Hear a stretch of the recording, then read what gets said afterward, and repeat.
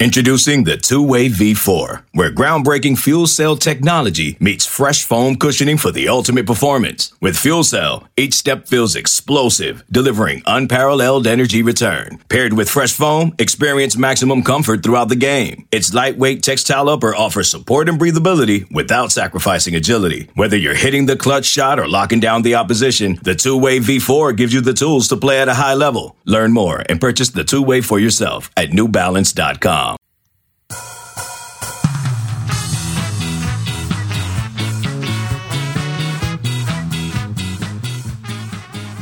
Welcome to On the Bench. I am Josh Newberg. We almost have the full cast here. I have Brendan Sonnone and Zach Blostein, and we are three of the four members of Noles 24/7. Brendan, welcome to the podcast. Hello. That was intense. Zach, how you doing? I'm good. Good. We don't have much to talk about this week, but we wanted to get on.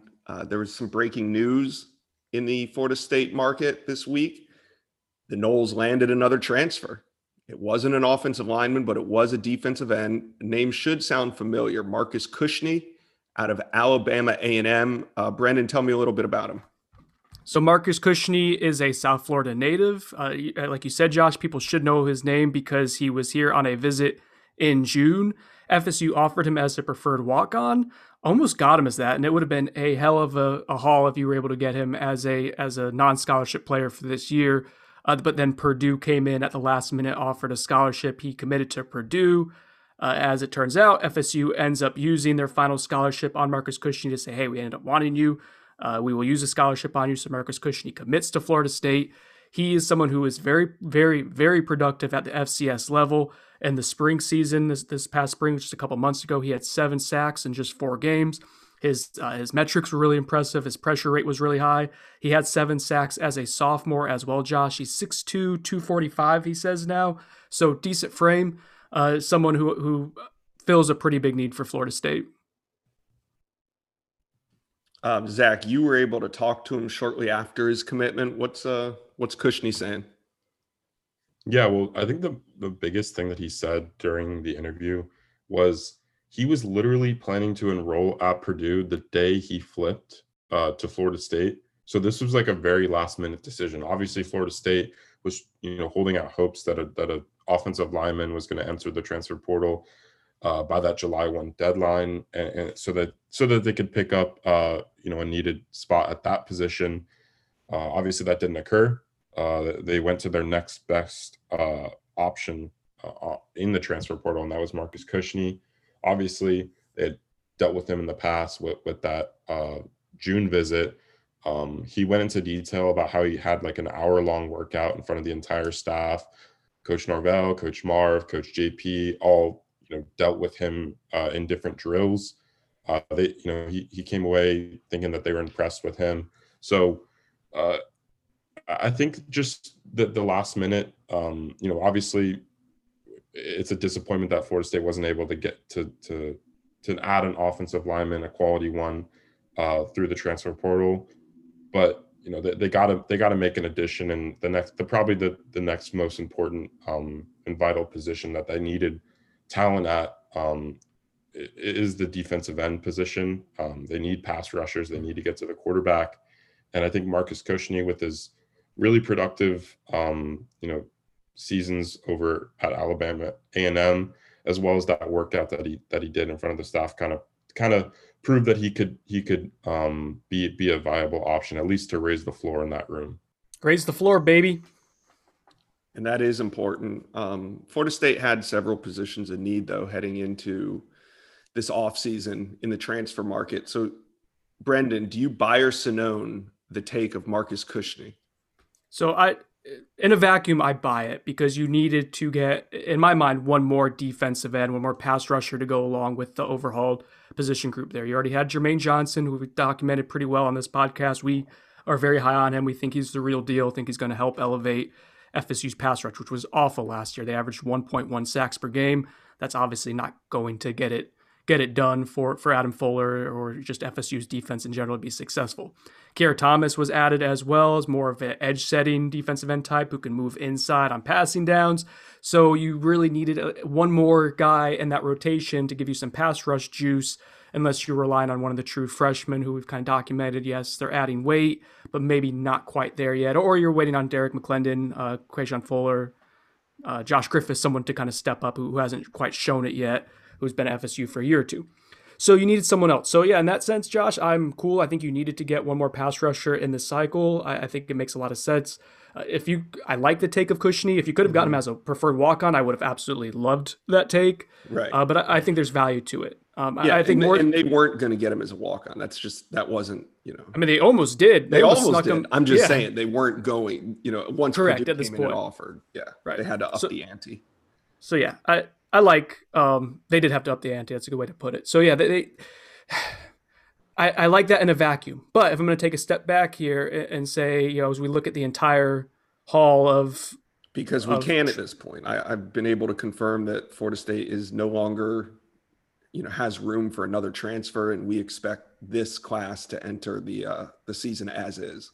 So the dust is settling, I guess. Yeah. So the roster is what it is. We just had. There might be guys who leave still. Deontay Williams just entered the transfer portal, defensive end, who wasn't able to do much in his 1 year here. But yeah, this roster is kind of set. So yeah, we can look at the transfer haul as a complete finalized set at this point. Mackenzie Milton was the 16th ranked transfer in this cycle per the 24/7 Sports transfer rankings. Jermaine Johnson, 34th. Jamie Robinson, 43rd. Brandon Moore, 47th. Those are two DBs. Wide receiver Andrew Parchment, 74th. DJ Williams, 79th. Dylan Gibbons, Kiara Thomas, Marcus Cushney, and Jarquez McClellan not ranked, but guys who are all expected to help in various ways this season for Florida State. So you get 1, 2, 3, 4, 5, 6, 7, 8, 9, 10 transfers. Almost all those guys. 10 transfers, and how many offensive linemen? That's where I'm going to be a little critical of this haul overall, Josh. One offensive lineman, that's Dylan Gibbons from Notre Dame. That's a little bit disappointing because we knew what this team needed heading in, which was, let's just be honest, they needed a starting left tackle. We thought best case scenario, Florida State pulls a bona fide starting left tackle that has NFL aspirations. That didn't really happen.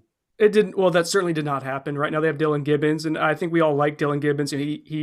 His interview yesterday was something that the message board was a buzz about because he came off as so mature and polished, and I think he's going to help with the maturity of that room. But you're right. Now we don't even know if he's going to be a starting guard or not for them. He may be a swing guard. He probably starts, I would say, Josh, but that's not a guaranteed. So even though you said left tackle, that's what they needed. I would say that would have been ideal. A starting left tackle, like a surefire plug-and-play left tackle, but a lot of teams are looking for that. Even if you had a right tackle who you felt for sure he's going to start and be an anchor for us and allow us to move Devontae Love-Taylor around, or someone like Kane Madden, who they were very well in on, who you knew was going to be a fixture at left guard or right guard, that would have been fine too.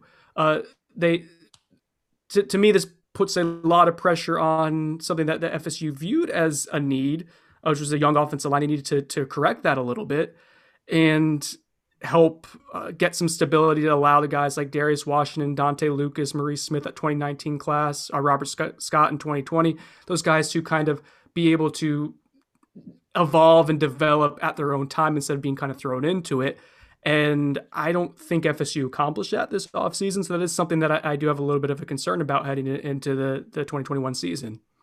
Yeah, it's a bit of a disappointment when you look back and, like I said, just take into account the goals heading into the offseason to come out and see what we got. Dylan Gibbons is a nice piece, but we don't even know if he's a bona fide starter right now. Like, we can't say for sure that that's going to be his position. But I do think Dylan Gibbons is going to be a major contributor to Florida State's offensive line group. He's versatile. He can fill in a number of positions. Like you said, he is mature, and I've been told I fully expect him to be on FSU's roster for 2 years. Yeah, he talked yesterday about that. He mentioned fifth and sixth year in his career a couple times, Josh. So that seems that's in the works for him. Yeah, this isn't a shot on Dylan Gibbons. I think he's a good take for them. Yeah, they just needed a little bit more firepower. If you're going to take 10 transfers and knowing your offensive line group is the biggest issue, you would have liked to see a couple more of those guys on the offensive line. But They like what they got. They got some young guys that they've been developing. I do think the transfer haul overall was good, Josh. Like I don't want to be over. Yeah, I do too. It just, this team could really have used some help on the offensive line that would have helped them win more games. Some of these guys will help them win more games, but yeah, I think the one. So we could look at the numbers and how they distributed the scholarships, and believe most of those guys that we mentioned of the 10 are on scholarship. Maybe 9 of them are. But so they allocated a lot of resources to fix different positions. I think the issue, though, if we look across it, is if they used one of those scholarships on an offensive lineman instead of, say, one of the other defensive ends, or that nickel spot like Jamie Robinson plays, or whatever, you're taking away from something else. I think we'd be critical of saying, I don't feel great about the wide receiver room, or I don't feel great about the running back depth if they don't have DJ Williams, or basically what I'm trying to say is that there were a lot of holes to fill this offseason. The roster is in still need of refurbishment. So I think we would have been critical no matter what. To an extent, they were going to always have a numbers issue. It just so happens to be the offensive line is kind of the bugaboo of this fan base, and here they enter the season with still, I think, is pretty thin depth and not a whole lot of experience up front. All right, moving on. We got some other big news to report. Florida State made another impactful off-field hire. If you haven't heard yet, Mike Norvell named Kenyatta Watson director of player relations for Florida State. Not really sure exactly what that means, but what I've been told is Kenyatta Watson is going to be very similar to a Ryan Bartow. He's going to play that role for Florida State. Brendan, you saw the news. Watson was a name that we've heard kind of back and forth even before Ryan Bartow was hired. Give us a little background on Kenyatta Watson and what he brings to the FSU off-field coaching staff. Yeah, he was someone whose name I think was brought about during the Bartow hire. Like that was someone who we had heard afterwards was in contention for the same spot. So I believe they end up opening a position for Kenyatta to go ahead and fill that role there. And I had a text from someone who knows him from his time in the Atlanta area, and that's where his connections really reside, and said he, quote, here's what they said about him. He's a very knowledgeable person and a super evaluator of talent. He is well connected, not just in Georgia, but around the country. So Kenyatta is a bit of a fixture. His son was at the Logan, the Loganville Grayson, right? Grayson High? Grayson. Yeah. Correct. So he was there when they were rolling out a lot of talent in this Atlanta suburb there. A few years ago, I think his son's at Georgia Tech now. He went to Texas, transferred to Georgia Tech, was a high-ranked recruit. Wasn't he committed to FSU at one point? Yeah. He was part of that True 19 class, right? That's right. Wanye Morris and all those guys. The linebacker, so Owen Popo. Yeah. Yep. And then obviously True Thompson came from Grayson and is at FSU on FSU's roster right now. So Kenyatta's background, he was there and really kind of helped those guys with the recruiting process. He's worked a lot with youth programs in the Atlanta region. So he's been involved in a lot of youth football and really kind of well connected in that regard in the Atlanta area. So to me, the hire, Josh, is similar to Bartow in that, like, when they hired Bartow, the thing that I thought was the most valuable of everything he was bringing was his Rolodex, right? Not that anyone uses a Rolodex anymore, but the digital Rolodex on the phone and all the connections and the ability to make the right calls to people and know who the right people are to call. I think Kenyatta helps out in that regard. Yeah, definitely. The value here is recruiting, it's relationships. He knows these guys. He's been through recruitments with his son, with other prospects. So he's kind of seen it from all angles of the recruiting process. And I think it's a good hire. These things get kind of blown out of proportion at times. The off-field hires are great. I think Mike Norvell has chosen some very interesting individuals, some guys that maybe other staffs wouldn't take a shot at, but things are changing these days. And I think you've got to adapt, and Florida State's making the moves to do so. I like the hire. Kenyatta Watson alongside Ryan Bartow is going to be a really good off-field recruiting duo for FSU moving forward. I like it a lot. Does this remind you at all, Josh Hanzak, of what Jimbo did in his first, the first staff or two that he was accumulating and put together in terms of recruiting prowess? Any sort of similarities? Yeah, yes, definitely. But what you do off the field can only go as far as what you do on the field and what you accomplish on the field. So these guys have the ability to recruit at a very high level as long as FSU wins. However, these guys will not, as off-field hires, be contributing to the on-field product. So it kind of goes hand in hand with the record on the field. But if this thing can take off and FSU can start winning, then you're going to see the ball rolling. All right, let's move it on over to ACC kickoff. That's just about a week away, correct, Brendan? Yes, on Wednesday is the first day, and they'll have the ACC. Yes, yeah. So I'll answer directly. Yes, a week away. All right, and who is Florida State sending to represent them? So the ACC threw us a bit of a curveball when we talked about last week. We were operating under the assumption they were only sending 2, which is something that since I've been covering the program, Josh, you always send 2 to the ACC kickoff. Every team only sends 2. FSU sending 3. Everyone's sending 3. Almost everyone, almost every single team. I think 13 teams are sending a quarterback. FSU is one of 2 teams, Joshua, that is sending 2 quarterbacks. FSU is sending both McKenzie Milton and Jordan Travis, along with Jermaine Johnson. So 2 transfers, actually 3 technically. J-Trav was a transfer 2 years ago. But 2 new players, 2 quarterbacks. I thought that was now that we know they're sending 3, and you had to basically send 1 quarterback, you couldn't send one without the other. So it's interesting move for sure. Yeah, what does that say about the quarterback situation at FSU? Well, one, yeah, I think so. So there's 2 things here. One, that they are going to make it a quarterback situation. They're not willing to tip their hand. If you brought McKenzie Milton and say Jermaine Johnson and Andrew Parchman or Jay-Sean Corbin or whatever, that would have tipped your hand, right? Or vice versa if you send J-Trap. So you're showing that we're still very much so want both these guys in the mix. I also think it shows, maybe I'm reading a little bit too much into this, but there are plans for Jordan Travis. Maybe I'm making an assumption here that FSU is going with McKenzie Milton and then J-Trav's going to be the backup, but I think that's safe at this point, but we'll see how it plays out. But at the very least, I think both of those guys are figuring to be faces of the program. So yeah, as we're doing our 40 most important player countdown, we're in the 20s. J-Trav has not shown up yet. Spoiler, he will not be omitted from it like he was egregiously last year. He will be in the top 10 at some point for us. So he's someone who I think FSU is going to rely on and is willing to kind of say you're going to be a face of our program and be someone who's important this season. And then one other thing I think it shows, Josh, is with 2 transfers, 2 guys who haven't played a snap for Florida State to be represented in this.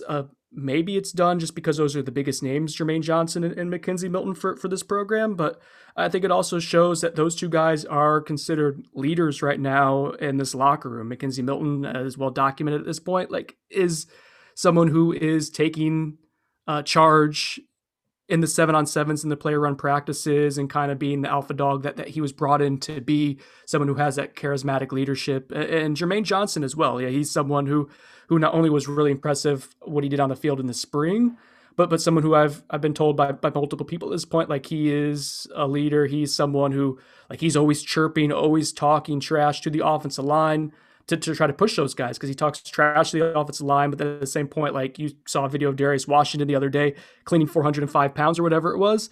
The first guy to go congratulate him is Jermaine Johnson. So basically FSU saying, if you come here, you do the right thing, we will give you the platform to lead. And I think that's the message Mike Norvell sends with these 3 guys going up there.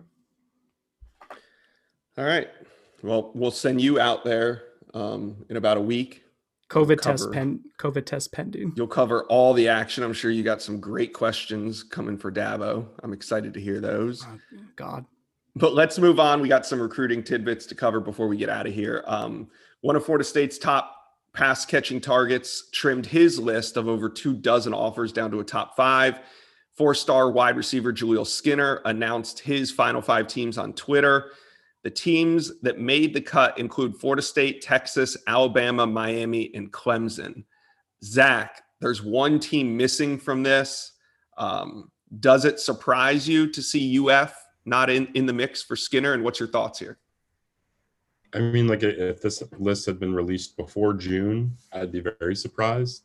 But he took an official there, and you don't really see a kid take an official to a school and not include him on his top list the very next month.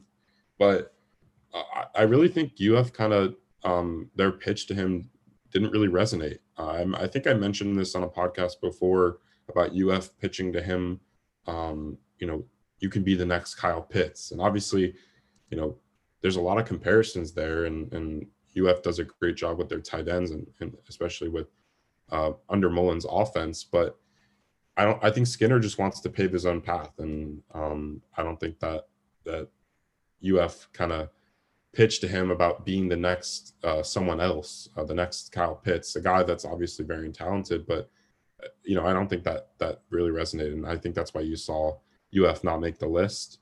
But I think Florida State has some tough competition with Jaleel.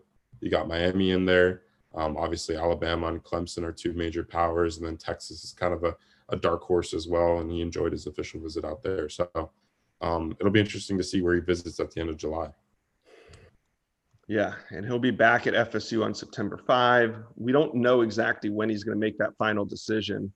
So we'll continue to watch. Another one that we've been talking a lot about on the site this week, Zach, is Jalen Glover, the 3-star running back out of Lake Gibson High School. Is FSU losing traction here? I think they are. A way they could gain traction, you'll see it if you go over to Knowles 24/7 right now. There's a story regarding Glover potentially making it back to Florida State prior to that UF visit at the end of July. I think FSU's event is the 25th, and then UF's Friday Night Lights is on the 30th or the 31st, one of those two. So if he makes it to that event, obviously, you got to like that Florida State still has some footing in that recruitment. But anytime UF goes all in on a kid from Lakeland, Polk County, all those kids, or most of them, grow up liking Florida just because of how close it is, and there's just a big history of guys in that area heading to UF. I think a major factor for Glover to UF is that Demarcus Bowman, a guy who originally signed with Clemson, who transferred over to UF, was making a big push for the UF staff to go and recruit Glover to join him in Gainesville. I think that's a major tie to that school for Glover. But we'll see if he makes it to Florida State at the end of July. We'll talk to him. We'll see what's up. I don't think he's going to wait long after July to make a decision. So he's going to have to come to a decision pretty quickly.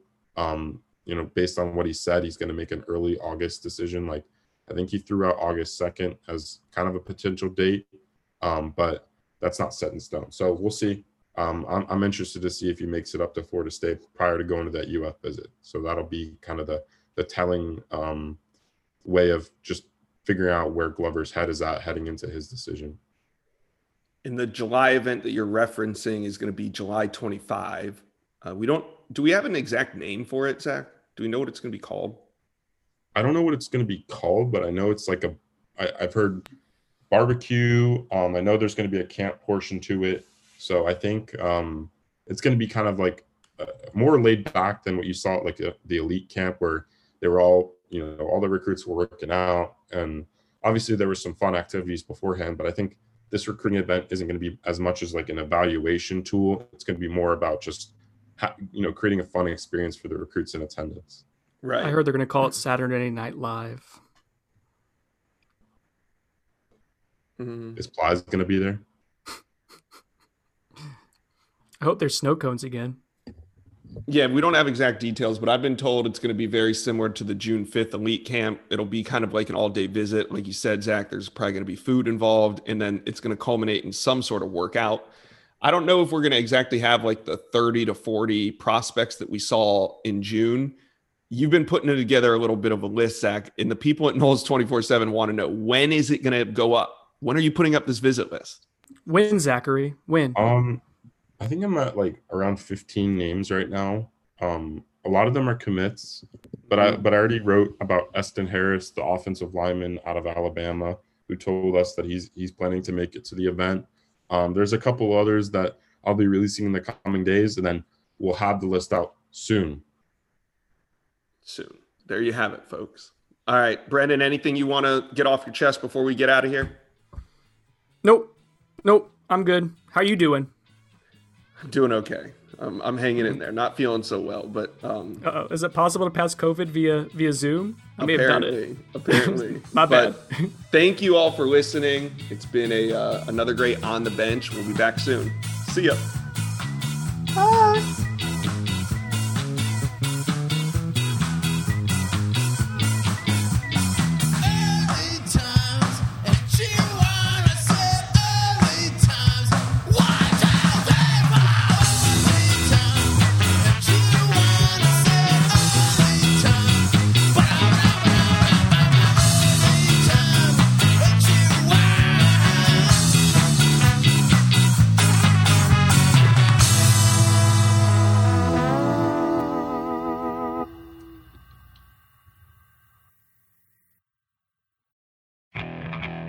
Okay, picture this. It's Friday afternoon when a thought hits you. I can waste another weekend doing the same old whatever, or I can conquer it. I can hop into my all-new Hyundai Santa Fe and hit the road. Any road. The steeper, the better. Because my all-new Santa Fe is available with H-Track all-wheel drive, so I can hit the trail without a worry in the world. Heck, with 3 rows and best-in-class rear cargo space, I can pack the whole family in with all our gear. We've got available dual wireless charging for our phones, so we'll never lose touch with civilization, and we won't lose touch with the primordial power of Mother Earth. So which is it? Waste the weekend or do something a little more epic? And conquer it in the all-new Hyundai Santa Fe. Visit HyundaiUSA.com or call 562-314-4603 for more details. Hyundai. There's joy in every journey.